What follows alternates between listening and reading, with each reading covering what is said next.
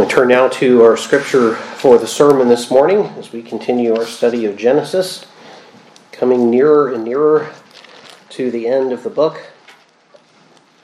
We now come to chapter 47, verses 13 through 26, as we pick up where we left off recently. Genesis 47, verses 13 through 26. This is the Word of God as He gave to Moses to write infallibly by the superintendence of the Holy Spirit His very Word.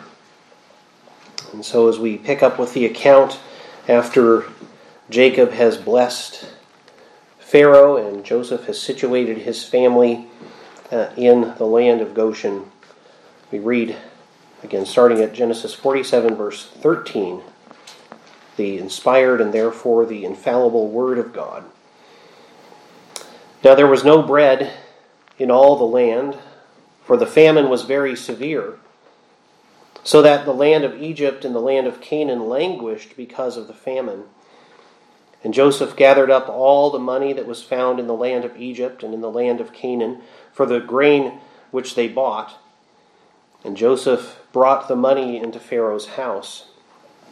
So when the money failed in the land of Egypt and in the land of Canaan, all the Egyptians came to Joseph and said, "Give us bread, for why should we die in your presence?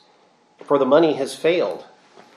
Then Joseph said, "Give your livestock, and I will give you bread for your livestock if the money is gone." So they brought their livestock to Joseph, and Joseph gave them bread in exchange for the horses, the flocks, the cattle of the herds, and for the donkeys. Thus he fed them with bread in exchange for all their livestock that year. When that year had ended, they came to him the next year and said to him, "We will not hide from my lord that our money is gone. My lord also has our herds of livestock. There is nothing left in the sight of my lord but our bodies and our lands. Why should we die before your eyes, both we and our land? Buy us and our land for bread. And we and our land will be servants of Pharaoh. Give us seed that we may live and not die, that the land may not be desolate." Then Joseph bought all the land of Egypt for Pharaoh, for every man of the Egyptians sold his field because the famine was severe upon them. So the land became Pharaoh's. And as for the people, he moved them into the cities from one end of the borders of Egypt to the other end.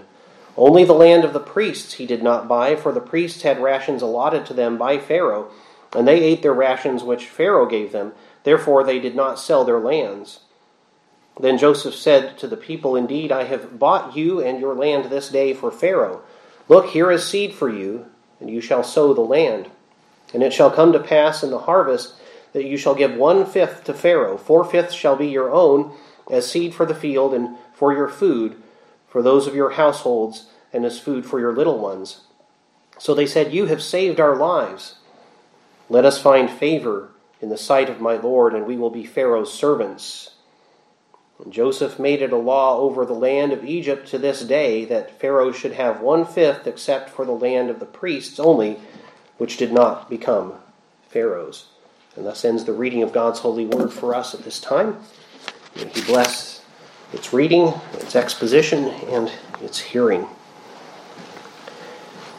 Well, after telling us of Jacob's blessing Pharaoh, Moses writes in today's passage of one way we might see in which that blessing bore fruit, namely the strengthening of Pharaoh's power and position in the land of Egypt. In the deeds of Joseph, we can see an example of the principles Paul set forth in Romans 13 that we read earlier, that we are to be subject to the governing authorities. But I also want to sound a note of caution in regard to that when we consider the consequences of what Joseph accomplished here. The end result of Joseph's actions, though, will be the Egypt that we know from later history. If you've studied any of ancient Egyptian history, particularly after this period, we see pharaohs holding almost absolute power in the land, owning all of the land, pretty much, except what belonged to the temples, what belonged to the priests, of the various gods of Egypt. The later pharaohs were considered sovereign over the very lives, even the very bodies of their subjects, who worked the land, which was considered to be Pharaoh's, keeping 4/5 of the produce for food and seed and paying 1/5, so 20% of a tax to the Pharaoh. Now, we note that that is not an ideal situation from our perspective. But this is all in God's sovereign plan for the future of Israel. Our applications particularly will be this morning, number one, be subject to the governing authorities with this caveat: except when they command what God has forbidden or forbid what God has commanded. Number two, be wise in your dealings with the civil government. We are told to render unto Caesar what is Caesar's. We're not told to render unto Caesar more than what is Caesar's. Be cautious about granting expansion of power to the civil magistrate if you have any say in the matter. As we noted in Sabbath school this morning, when you give power to people in government, they rarely give it up. You might think of the tale of Cincinnatus, who was a Roman who was made dictator during the time of a crisis, and he did such a good job in fighting off the enemies and preserving the city of Rome that they wanted to make him dictator for life, and instead he said nope and went home. He, the story goes, left his plow in the field when the messengers came so that he could go and save Rome from this crisis, and he went back and got behind the plow. One wonders what happened to the oxen or whatever were pulling that plow during that time. But he went back, got behind the plow, and picked up where he left off. And for that kind of attitude, that's why George Washington has been called the American Cincinnatus, because he also relinquished power when it was offered to him for life. That is rare in history. If you have a say in the matter, be very cautious about the expansion of power of the civil magistrate. And the third application will be trust the Lord to do his good will in all circumstances. We might make mistakes in who we choose to be our leaders and how much power we allot to them. We may have very evil leaders. While we should certainly work against wickedness, we can also trust that God is doing his good will, even through the worst of leaders in the world. Jacob and his sons, other than Joseph and their families, had been settled in the land of Goshen. And this was, of course, according to what we've seen before. It was Joseph's plan that they would be settled in that land, which was excellent for keeping livestock, and Joseph provided for them. That was 2 years into the famine, we were told. The Lord had revealed that this famine would last for 7 years, so there were still 5 years more to go. Whatever private stores of grain people might have had would have in those intervening years run out. Moses tells us now there was no bread in all the land, for the famine was very severe, so the land of Egypt and the land of Canaan languished because of the famine. Now you'll notice that Egypt and Canaan are specifically mentioned there. Earlier statements suggested the famine was possibly impacting the entire inhabited earth. Indeed, Egyptian sources, as we note, especially if we take into account that we might need to revise the traditional chronology for Egypt, and when we do revise that, it looks like the Egyptian sources are talking about this very same period when they indicate that the Nile did not flood for 7 years. That would mean that the monsoon rains that normally come to Ethiopia and Central Africa that feed the Nile and cause its annual flooding didn't happen. Now, that's a long way from the land of Canaan. Statements we've seen in Genesis about the conditions in Canaan also have hinted that there was a drought there. So it's reasonable to assume that this famine was probably caused by a very widespread drought. So why would Moses specifically mention Egypt and Canaan in this verse then? Well, a couple of reasons are likely. One is that Jacob's household was from Canaan and they are now living in Egypt. And the reason they're living in Egypt is because the famine was severe in Canaan. That's what brought them there. Its continuation will keep them in the land of Goshen. And then secondly, it's thought by many that Canaan was probably considered a dependency of Egypt at this time. As you'll notice that that's where everyone's coming. People may be coming from much farther on the earth to buy grain in Egypt, but certainly they're coming from Canaan to the extent that we're told here in this passage that all of the money not only has run out in Egypt, but in Canaan, because they're coming to Egypt to buy grain. But Egypt was the great power in the region and probably exercising some authority in the land of Canaan. Moses tells us in verse 14, "And Joseph gathered up all the money that was found in the land of Egypt and in the land of Canaan for the grain which they bought, and Joseph brought the money into Pharaoh's house." We might ask, well, why make the Egyptians buy the grain? Why not just give it back to them? Wasn't it their tax revenue in the first place? It was essentially taken from these very people who were getting it back. So why not simply just redistribute it? Why not simply put everyone on the government dole, in other words? Well, J.G. Voss has a reasonable speculation on this. He writes, "It would seem that Joseph's program of requiring something in exchange for the food issued enabled the Egyptians to preserve their morale and self-respect better than if the food had been issued as an absolute free grant with no strings attached."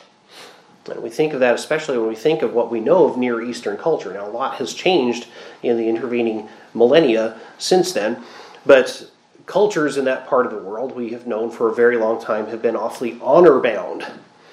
And people are not inclined to feel honorable when they're getting something for nothing. Joseph's program provides for the people while preserving their dignity and their self-respect, their sense of responsibility. I'm not entitled to something for nothing. It avoids building that mentality of entitlement in which people believe they should be given a free living by others. At the same time, Joseph's policies are strengthening Pharaoh's position. In this we can see another way in which Joseph is a type, is a symbol or a prefiguring of Jesus Christ. All authority belongs to Christ, and he grants authority to earthly governments. As he told Pontius Pilate in John 19:11, "You could have no power at all against me unless it had been given you from above." And in Romans 13:1, we read earlier this morning, Paul says, "There is no authority except from God, and the authorities that exist are appointed by God." Now at the same time, though Joseph prefigures Christ, he is still a mere man. He's subject to the ruling authority of Pharaoh. So he serves him to the best of his abilities. He is Pharaoh's second in command, and it's his job to strengthen Pharaoh's position, and he does a really great job of that. If you and I were living in Egypt at the time, we might think he did too good a job at that. Peter says, "Therefore submit yourselves to every ordinance of man for the Lord's sake, whether to the king," or that could be translated as emperor, as supreme, "or to governors, as to those who are sent by him for the punishment of evildoers and for the praise of those who do good." And Paul writes in Romans 13, as we saw earlier, "Let every soul be subject to the governing authorities, for there is no authority except from God, and the authorities that exist are appointed by God. Therefore, whoever resists the authority resists the ordinance of God, for those who resist will bring judgment on themselves. For rulers are not a terror to good works, but to evil. Do you want to be unafraid of the authority? Do what is good, and you will have praise from the same. For he is God's minister to you for good. But if you do evil, be afraid, for he does not bear the sword in vain, For he is God's minister, an avenger to execute wrath on him who practices evil. Therefore you must be subject not only because of wrath, but also for conscience sake. Now we need to note that sometimes what is called by some resisting authority is actually adhering to a proper authority. It's often said, for example, that the American Revolution was a rebellion against the king and the government of the United Kingdom. But no, it wasn't purely that. There were legitimate colonial governments that the people were subject to, and those legitimate colonial governments were telling the Parliament, you don't have the right to usurp our authority and tax these people. So this is why so many Covenanters were perfectly fine with the American Revolution, because they did not see it as a resistance to authority. They saw it as one legitimate authority protecting its people against the abuse of authority by others. But in the Bible, there is a serious caveat, very big caveat, to this admonition that we are to be subject to the governing authorities. We find it in Acts 4 and 5 through the apostles' examples. Acts 4, verses 19 through 20, Peter and John say to the council of elders in Jerusalem who have forbidden them to preach in the name of Christ. And they say, whether it is right in the sight of God to listen to you more than to God, you judge. For we cannot but speak the things which we have seen and heard. When the governing authorities who are subject to Christ forbid us from doing what Christ clearly commands, well, we listen to Christ and not to them. Acts 5:29. But Peter and the other apostles answered and said, we ought to obey God rather than men. We are to obey the governing authorities unless they are commanding us to disobey God or they're forbidding us from obeying God. God commands us to do something and they're saying, you can't do that. Well, we have to say, well, no, that's not your place to forbid that. And just do what God commands. They command us to do something which is unrighteous according to God's word. No, we say you have no authority to command us to do such a thing. Otherwise, even if you think a policy is totally foolish, if you're not sinning by obeying, we're commanded by God to obey insofar as we are capable without violating His law.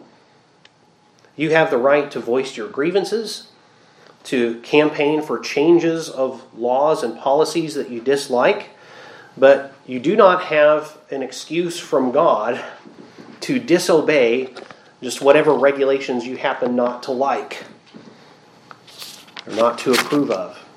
Again, we need to see that they are in opposition to God's law before we could flout them. Remember, Paul says we do this for conscience sake. We're not doing it because we necessarily like the rules or like the people who are making the rules. Peter says we do this for the Lord's sake. Earthly rulers should be able to see from your behavior that Christians make good citizens. This was one of the great arguments against Christianity in the early Roman Empire, or in the early era of the Christian church, that many were saying that Christians were bad citizens, mainly because we refused to worship the gods of the Roman state. And they thought that was going to bring the wrath of Jupiter and Juno and all of their gods upon the Roman Empire, because there was this growing block of people who refused to worship them. And early Christian apologists like Justin Martyr would make particular arguments that no, being a good Christian makes you a better citizen. It makes you a better subject. It makes you a better neighbor. And so magistrates should rejoice to have more Christians under their authority.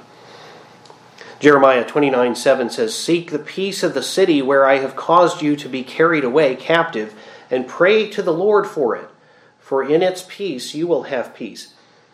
That's talking about Babylon. that great enemy city to God's people. The Jews in the Babylonian captivity were commanded to seek what was good for Babylon while they were there.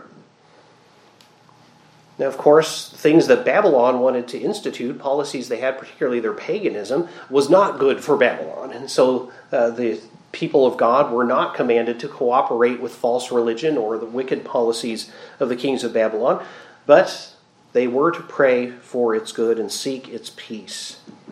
Likewise, it should be apparent that Christians seek what is good for the city, for the state, for the nations in which we live.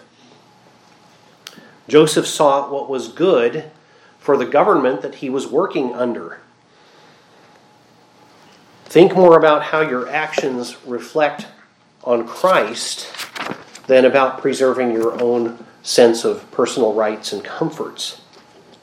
Now, that said, it is perfectly appropriate for Christians to defend themselves and others against injustice. And so when there is abuse of power, we do not have to submit to that. If we see that according to God's word and not just our own feelings and opinions, that power is being abused, your response to it should show that you obey God first above men. Joseph seeks to serve Pharaoh well. He's laboring for the good of the civilization and the government of which he is a part by God's providence, to which he is subject. First, he enriched Pharaoh monetarily.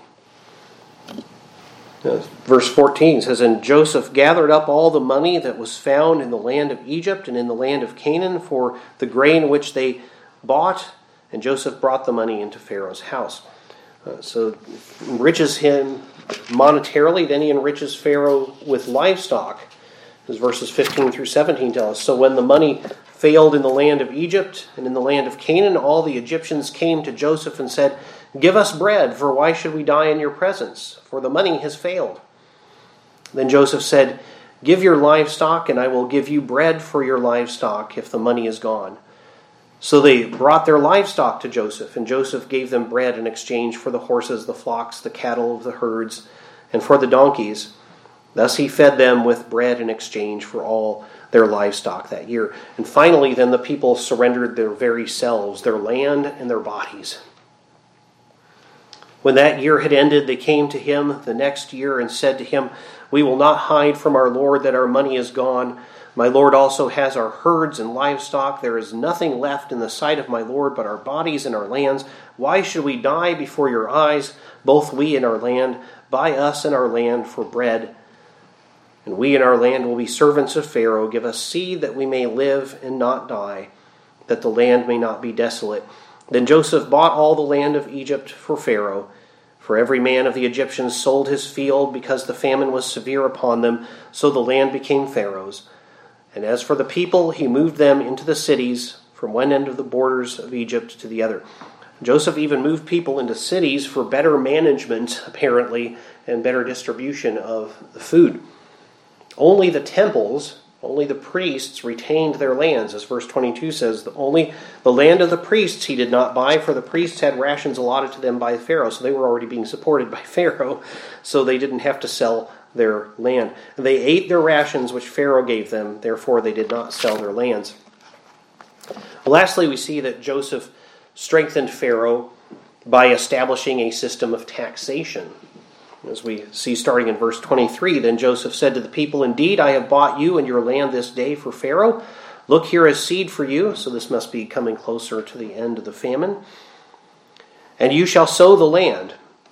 And it shall come to pass in the harvest that you shall give 1/5 to Pharaoh. 4/5 shall be your own, as seed for the field and for your food, for those of your households, and as food for your little ones." So they said, "You have saved our lives. Let us find favor in the sight of my Lord, and we will be Pharaoh's servants." And Joseph made it a law over the land of Egypt to this day, that Pharaoh should have 1/5, except for the land of the priests only, which did not become Pharaoh's. As Paul says in Romans 13, 6 and 7, "For because of this you also pay taxes. For they are God's ministers," that is, the civil magistrates are God's ministers, "attending continually to this very thing. Render therefore to all their due, taxes to whom taxes are due, customs to whom customs, fear to whom fear, honor to whom honor. Notice that the people do not resent Joseph for this. It would be very easy to. In verse 25, they say, "You have saved our lives. Let us find favor in the sight of my Lord, and we will be Pharaoh's servants." However, the Pharaoh might have benefited from this. Joseph did not corruptly enrich himself. That's a part of a good lesson for those who would seek to be in civil government. The end result of Joseph's policies is the Egypt we know from history for centuries hereafter. Pharaoh has nearly absolute authority over the people. Again, we would not consider this to be ideal.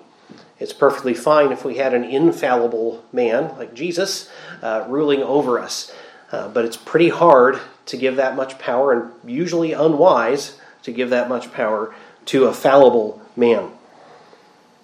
Pharaoh has nearly absolute authority over the people in his land. He is sovereign over the economy, the livestock, even the bodies of his subjects, and none of them technically are considered even to own the land that they live on and work. Only the priests of the false gods of Egypt held land and possessed much personal freedom. And we should note that that wasn't by Joseph's machination there. He wasn't seeking to strengthen paganism. It was the Pharaoh who was already supporting the priests so that they didn't need to sell their lands. Now we should recognize this was an extraordinary circumstance. And it's proper for me to sound a note of caution from this. This strengthening of Pharaoh's power in Egypt set up the situation that several generations later we will see a future Pharaoh having the power to oppress Israel greatly. Had the Pharaoh's position not been so strengthened, he couldn't have done that. Now, on the other hand, we know that that was all in God's sovereign plan. So the Lord will sovereignly use this as part of his plan, but humanly speaking, you could argue that it's rather unwise to give that much power to one individual or one institution. Whatever you render to a ruler that you think today is wise and good can be wielded in the future by a foolish or wicked ruler. And if history teaches us anything, it teaches us that we have more foolish and wicked rulers than wise and good ones. But we can see that all of this was under the Lord's guiding hand. And even when we have foolish and wicked rulers, we know that this is under God's guiding hand, and so you and I can take comfort in that.